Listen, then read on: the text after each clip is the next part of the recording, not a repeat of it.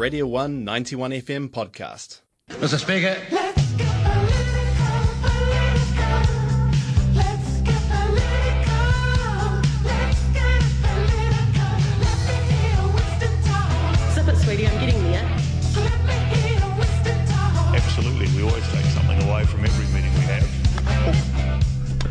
All right, that's right. It's that time in the morning. It is 8:30, and it's time for a little bit of politics. Joined by John Moore and Jeffrey Miller again. Morena to you both. Kia ora koutou. Good morning. How are we today, gentlemen? Good. Very well. Yes. Marvellous. Nice to see a bit of sun out there. Yes, not too shabby, is it? Not too shabby. It's a lovely weekend. Tomorrow's going to be 26 degrees, so get ready for it. Anyway, New Zealand First have made the headlines over the past week with a complex structure of donations to the party coming to light. What's it all about, Jeffrey? Well, it's all a very complex story, and there's a lot of unknowns, uncertainties in all of this. And I think we should say at the outset that a lot of these are allegations, and I'm not alleging any wrongdoing on the part of New Zealand First. I say that for particular reasons.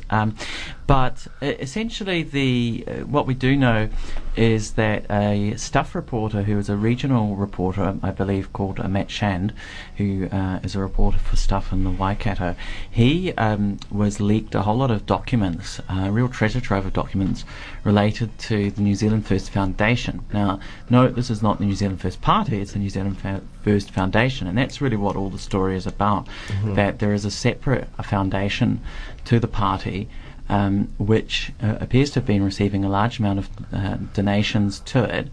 And from the reporting that we've seen, it appears that the New Zealand First Foundation has been spending money on behalf of New Zealand First for New Zealand First related activities. And they've also been loaning money to the New Zealand First Party that's immediately been paid back to the foundation, according to the reports at least. That appears to have been what's happened.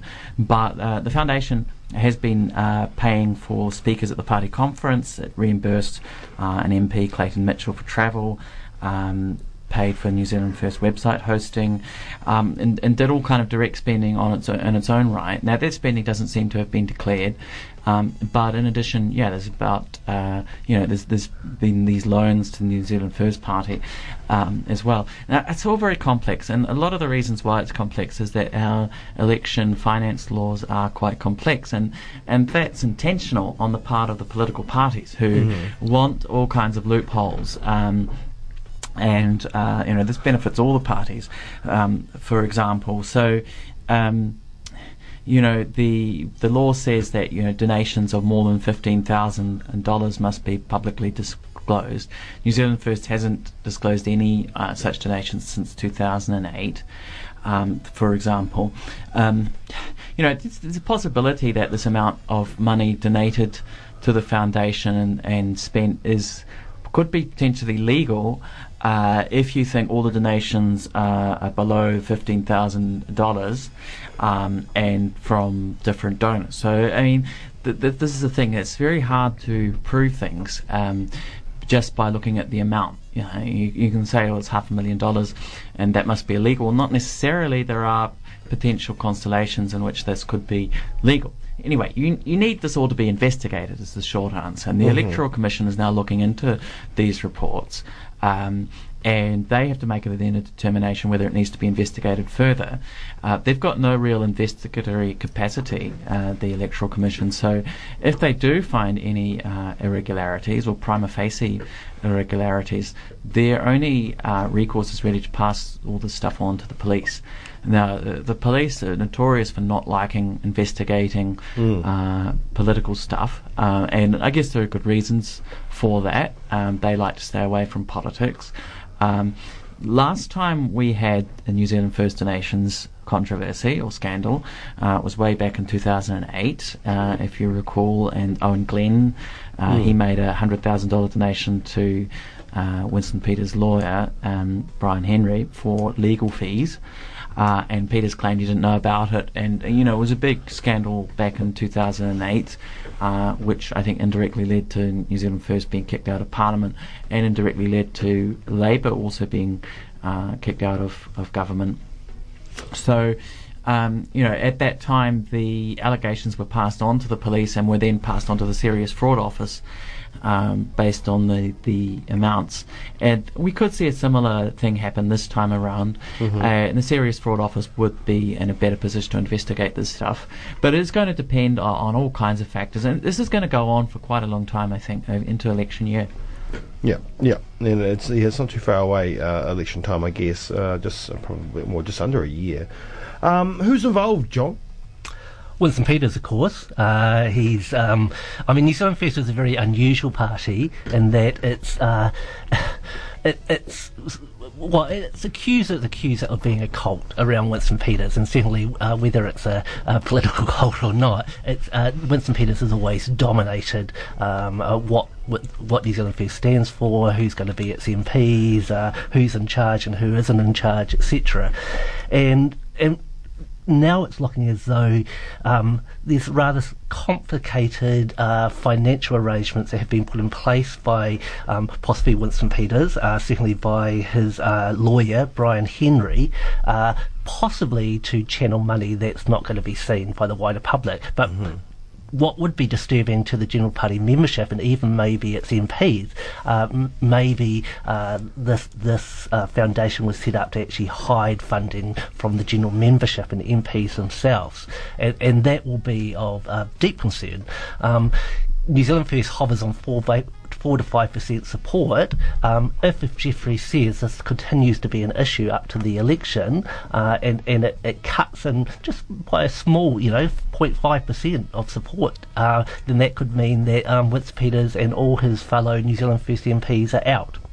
They have to get 5%, of course, or electoral seat. They're not going to get an electoral seat, so they've got to get 5% or above, and they could be in the real shit. One thing I think that we could see play out, there's rumours or gossip in the Beltway that there's been a bit of a rebellion by the New Zealand First MPs against Winston Peters, that they're no longer deferring to him as New Zealand First MPs would have in the past.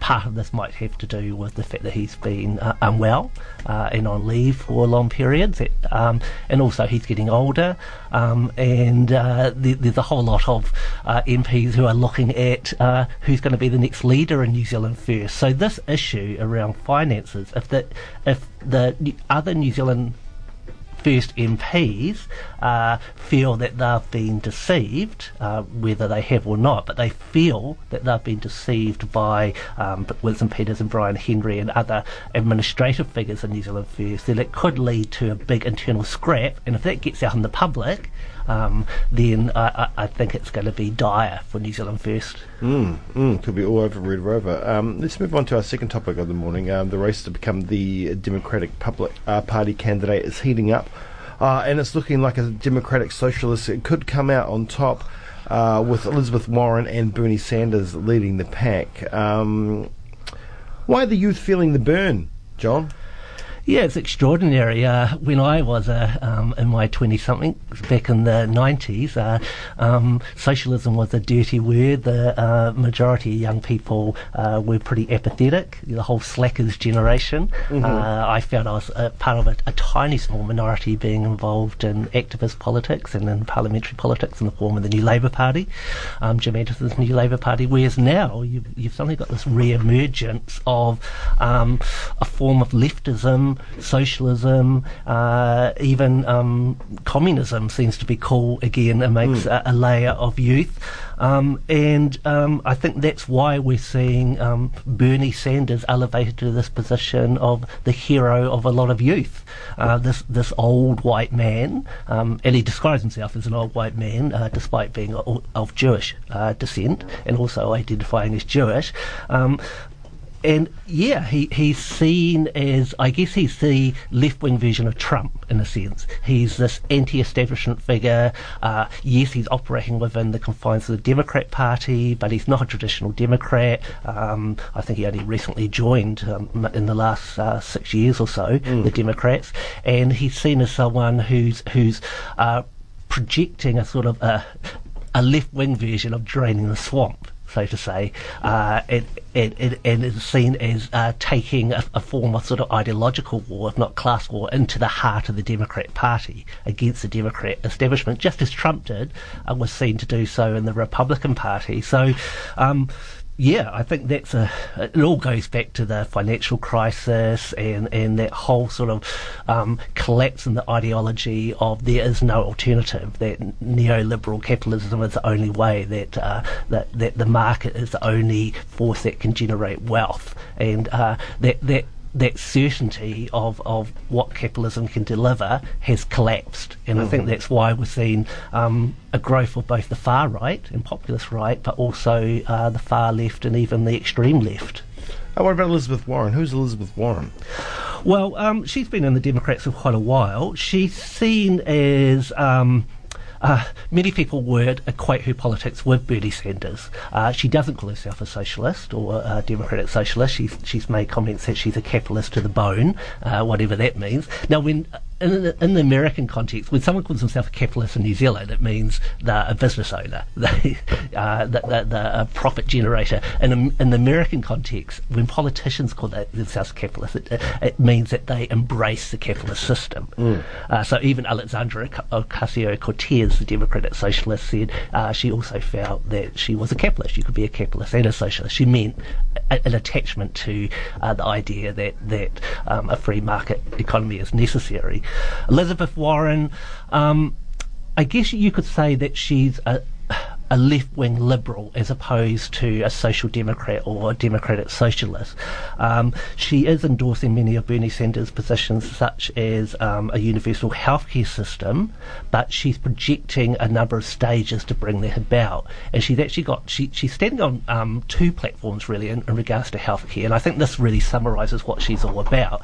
Yes, she's saying, okay, we want a single-payer system, a universal healthcare system, but if we can't get that, then here's another alternative, which is essentially an extension of Obamacare. So her critics on the left say, well, she's not the real deal. That she'll be far more ready to compromise than Bernie Sanders, and that whereas Bernie Sanders projects himself as an anti-establishment and even an anti-capitalist figure to a degree, and of course you can pull that all apart and say, is he really an anti-capitalist? Elizabeth Warren doesn't. Yeah. She'll attack the billionaires, but even Trump at times would attack the billionaires. But yeah, she's a more moderate version of Bernie Sanders, and that might make her more. If it comes down to a race between her and Bernie Sanders, then you might see the Democratic establishment back her as the lesser of two evils for them. Yeah, as they did with Hillary, I guess, Indeed. In the last election. What about millennial socialism? You know, have we moved far enough away from the Cold War for socialism not to be the dirty word anymore? I think so, and I think that's why. I mean, you're talking when you look at millennials and Generation Z. Certainly, with Generation Z, they weren't born when those ostensible communist states existed. Those autocratic Stalinist regimes. Sure, we've still got China, Vietnam, Laos, Cuba, etc. But none of those states, maybe with the exception of Cuba, don't really project themselves in a hardline socialist way, despite having still to some degree centralised economies. But yeah, I think after the collapse of those Stalinist regimes in Eastern Europe and with the Soviet Union, there was a period of capitalist triumphalism. And the very term capitalism kind of disappeared because as it was now seen as the only viable systems, people just stopped using the term capitalism. And socialism, sure, you still had parties in Europe, etc., that called themselves socialists, but we generally had embraced free market reforms and austerity, etc. Again, I think it goes back to the financial crisis, but also events like the debacle of the Afghanistan war, Iraq war. It's just chipped away slowly but steadily at people's faith in the system, the political system and the economic system.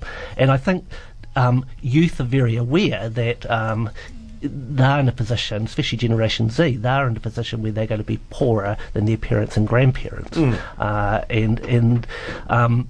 And so I think that's why there's been, people are looking around for ideas, alternatives, and especially in America when the right presents anything that's slightly to the left, even Obama, as socialist, suddenly people are saying, well, Obama's slightly better than the Republicans, maybe socialism's okay then. So it was the right that sort of projected this new sort of interest in socialism and communism by disparaging their opponents as communists and socialists all the time.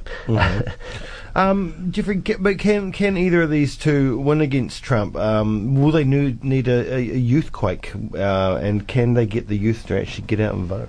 Yeah, I mean, that's a good question. I took a look at the polling at the moment and the averages. Still, nationally in the US, Biden is the front runner. He's got about 30%. Sanders and Warren each got about 20% each. So actually together, they are stronger. But I don't see that either Warren or Sanders will give up for the other. And this could potentially be a problem down the line. When it comes to the Democratic primaries, that effectively the vote is split between these two candidates who, do have a lot of similarities in their positions. Okay, you can look at it and say, okay, Sanders is the more revolutionary one and Warren is pragmatic, but I think they're differences of degrees, and overall they've got far more in common than there are differences between them.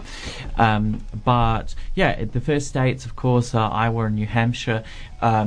Interestingly enough, in Iowa, it's Pete Buttigieg, who's the mayor from South Bend in Indiana, who's actually leading there, and Warren and Sanders come a little way behind him. In New Hampshire, it's Warren, so who's the front runner.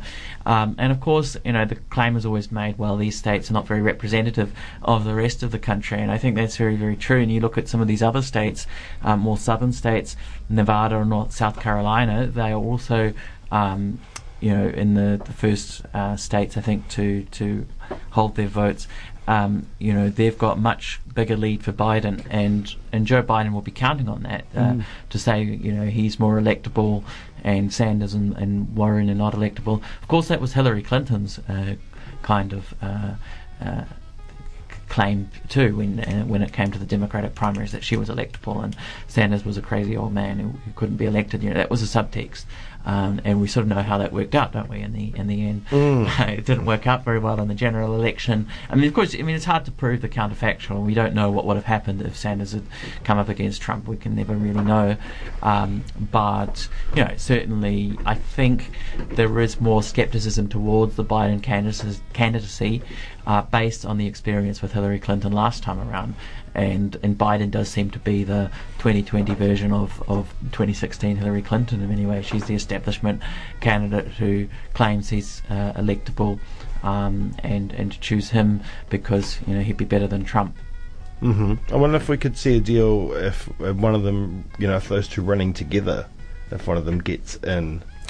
I believe that Elizabeth Warren, if she became the presidential candidate for the Democrats, she would be more than likely to take on someone to the right of her.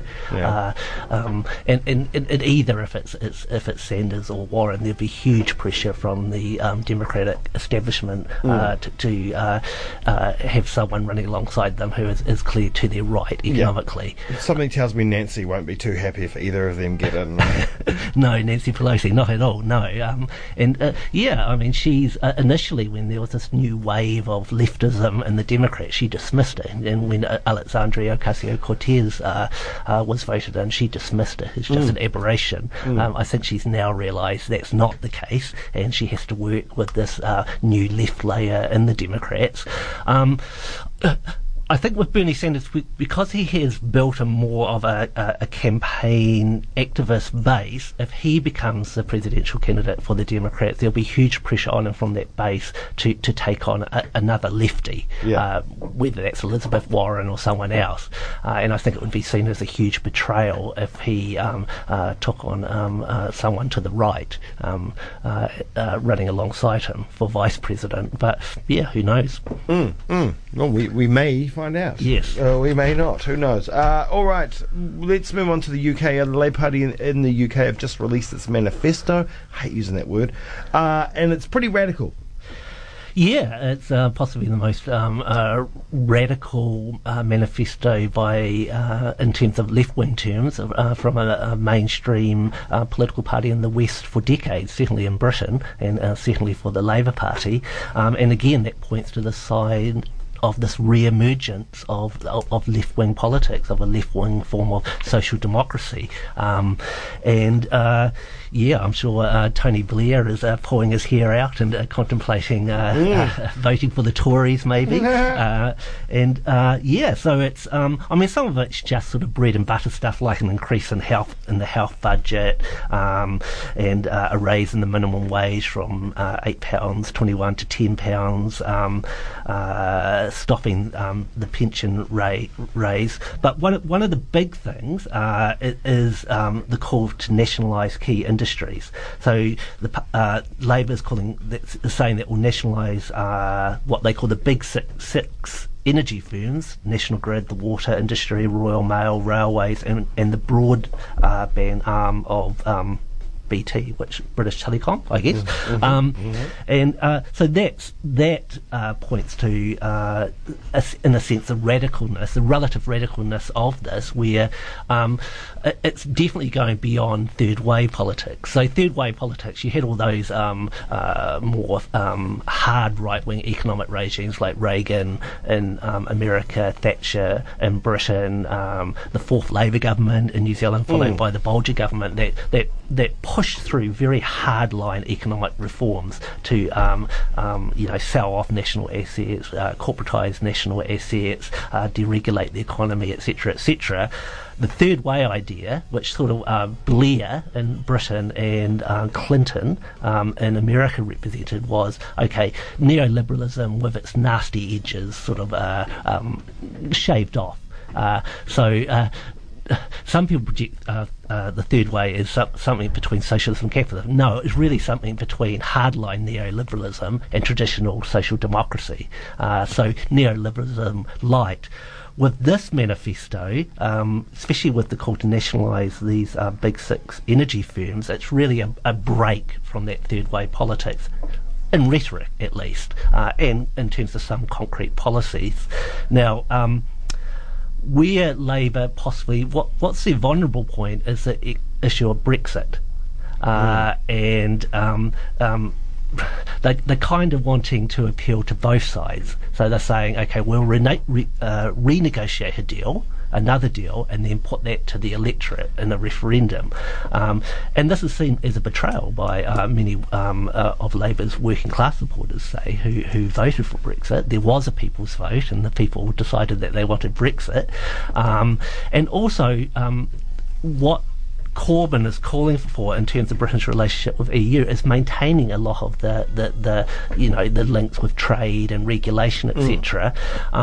And the EU, there's an interesting, there's a website called Spiked Online, and I was listening to one of their podcasts, and they said, well, it's farcical to project a hard left manifesto and program, but still say that you want to maintain this strong attachment to the EU, because the EU effectively outlaws socialism.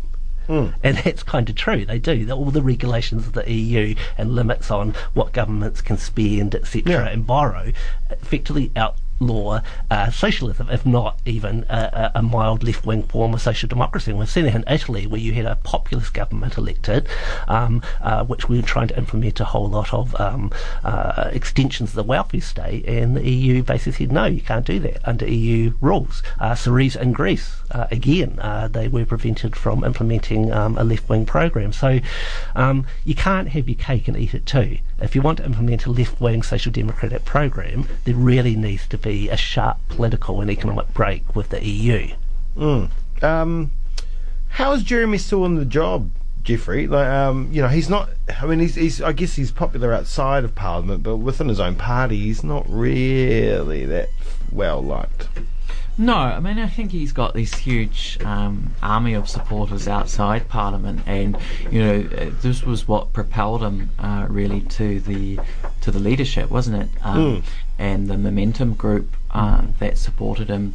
Remember, it was sort of by good luck, really, that Jeremy Corbyn even got the job as Labour Party leader, he needed 35 nominations from other MPs to even get on the ballot. He got 36, and a number of those are on record as saying, oh, well, they just signed the form because they thought it would be good to have a contest to have Jeremy Corbyn there giving some ideas. It's a very patronising view, isn't it? Yeah. They thought they were going to get in Andy Burnham, who was a much more, middle ground kind of candidate, middle of the road candidate, more in line with Ed Miliband, who was the previous failed leader, and more in line with the Gordon Brown, Tony Blair wing of the party. I mean, a bit more radical perhaps, but that's who they thought they were going to get. And they ended up with Jeremy Corbyn, who in some ways had parallels Bernie Sanders, with the army of supporters. But, I mean, as John says, the issue of Brexit is the dominant one. Like in any other year, this manifesto, which includes nationalisation, would be huge. But there is only really one issue at the moment, and that is Brexit, and it's a huge position change that has come through now with Labour's manifesto, that they are offering a second referendum. And it was only at the start of the year that seemed a really quite outlandish proposition to have a second ballot. And just to put a counter to all this radicalism that you're seeing in the manifesto, one of the big proponents for a second vote, a second referendum, which is called the people's vote, is what they like to call it, the supporters of this. One of the biggest backers of that is Alistair Campbell, who was Tony Blair's right-hand man. So I don't think it should be in any doubt that who supports this second vote for over Brexit, and the outcome is very much either remain in the EU, that's one of the options, or leave the EU but sort of in name only, and keep a lot of the framework. So he's claiming he wants to renegotiate the agreement, Corbyn, but that would keep it much more in line with what the current arrangements are. So it's all in flux at the moment, but the Brexit issue towers above all others really at the moment. Yeah. All right. Well, we've run out of time, chaps. It's 9 o'clock. So thank you both for joining me this morning. Always a pleasure. Thank you. And Thank you very much, again Jamie. next Monday. That was a Radio 1 91 FM podcast. You can find more at r1.co.nz or wherever quality content is found.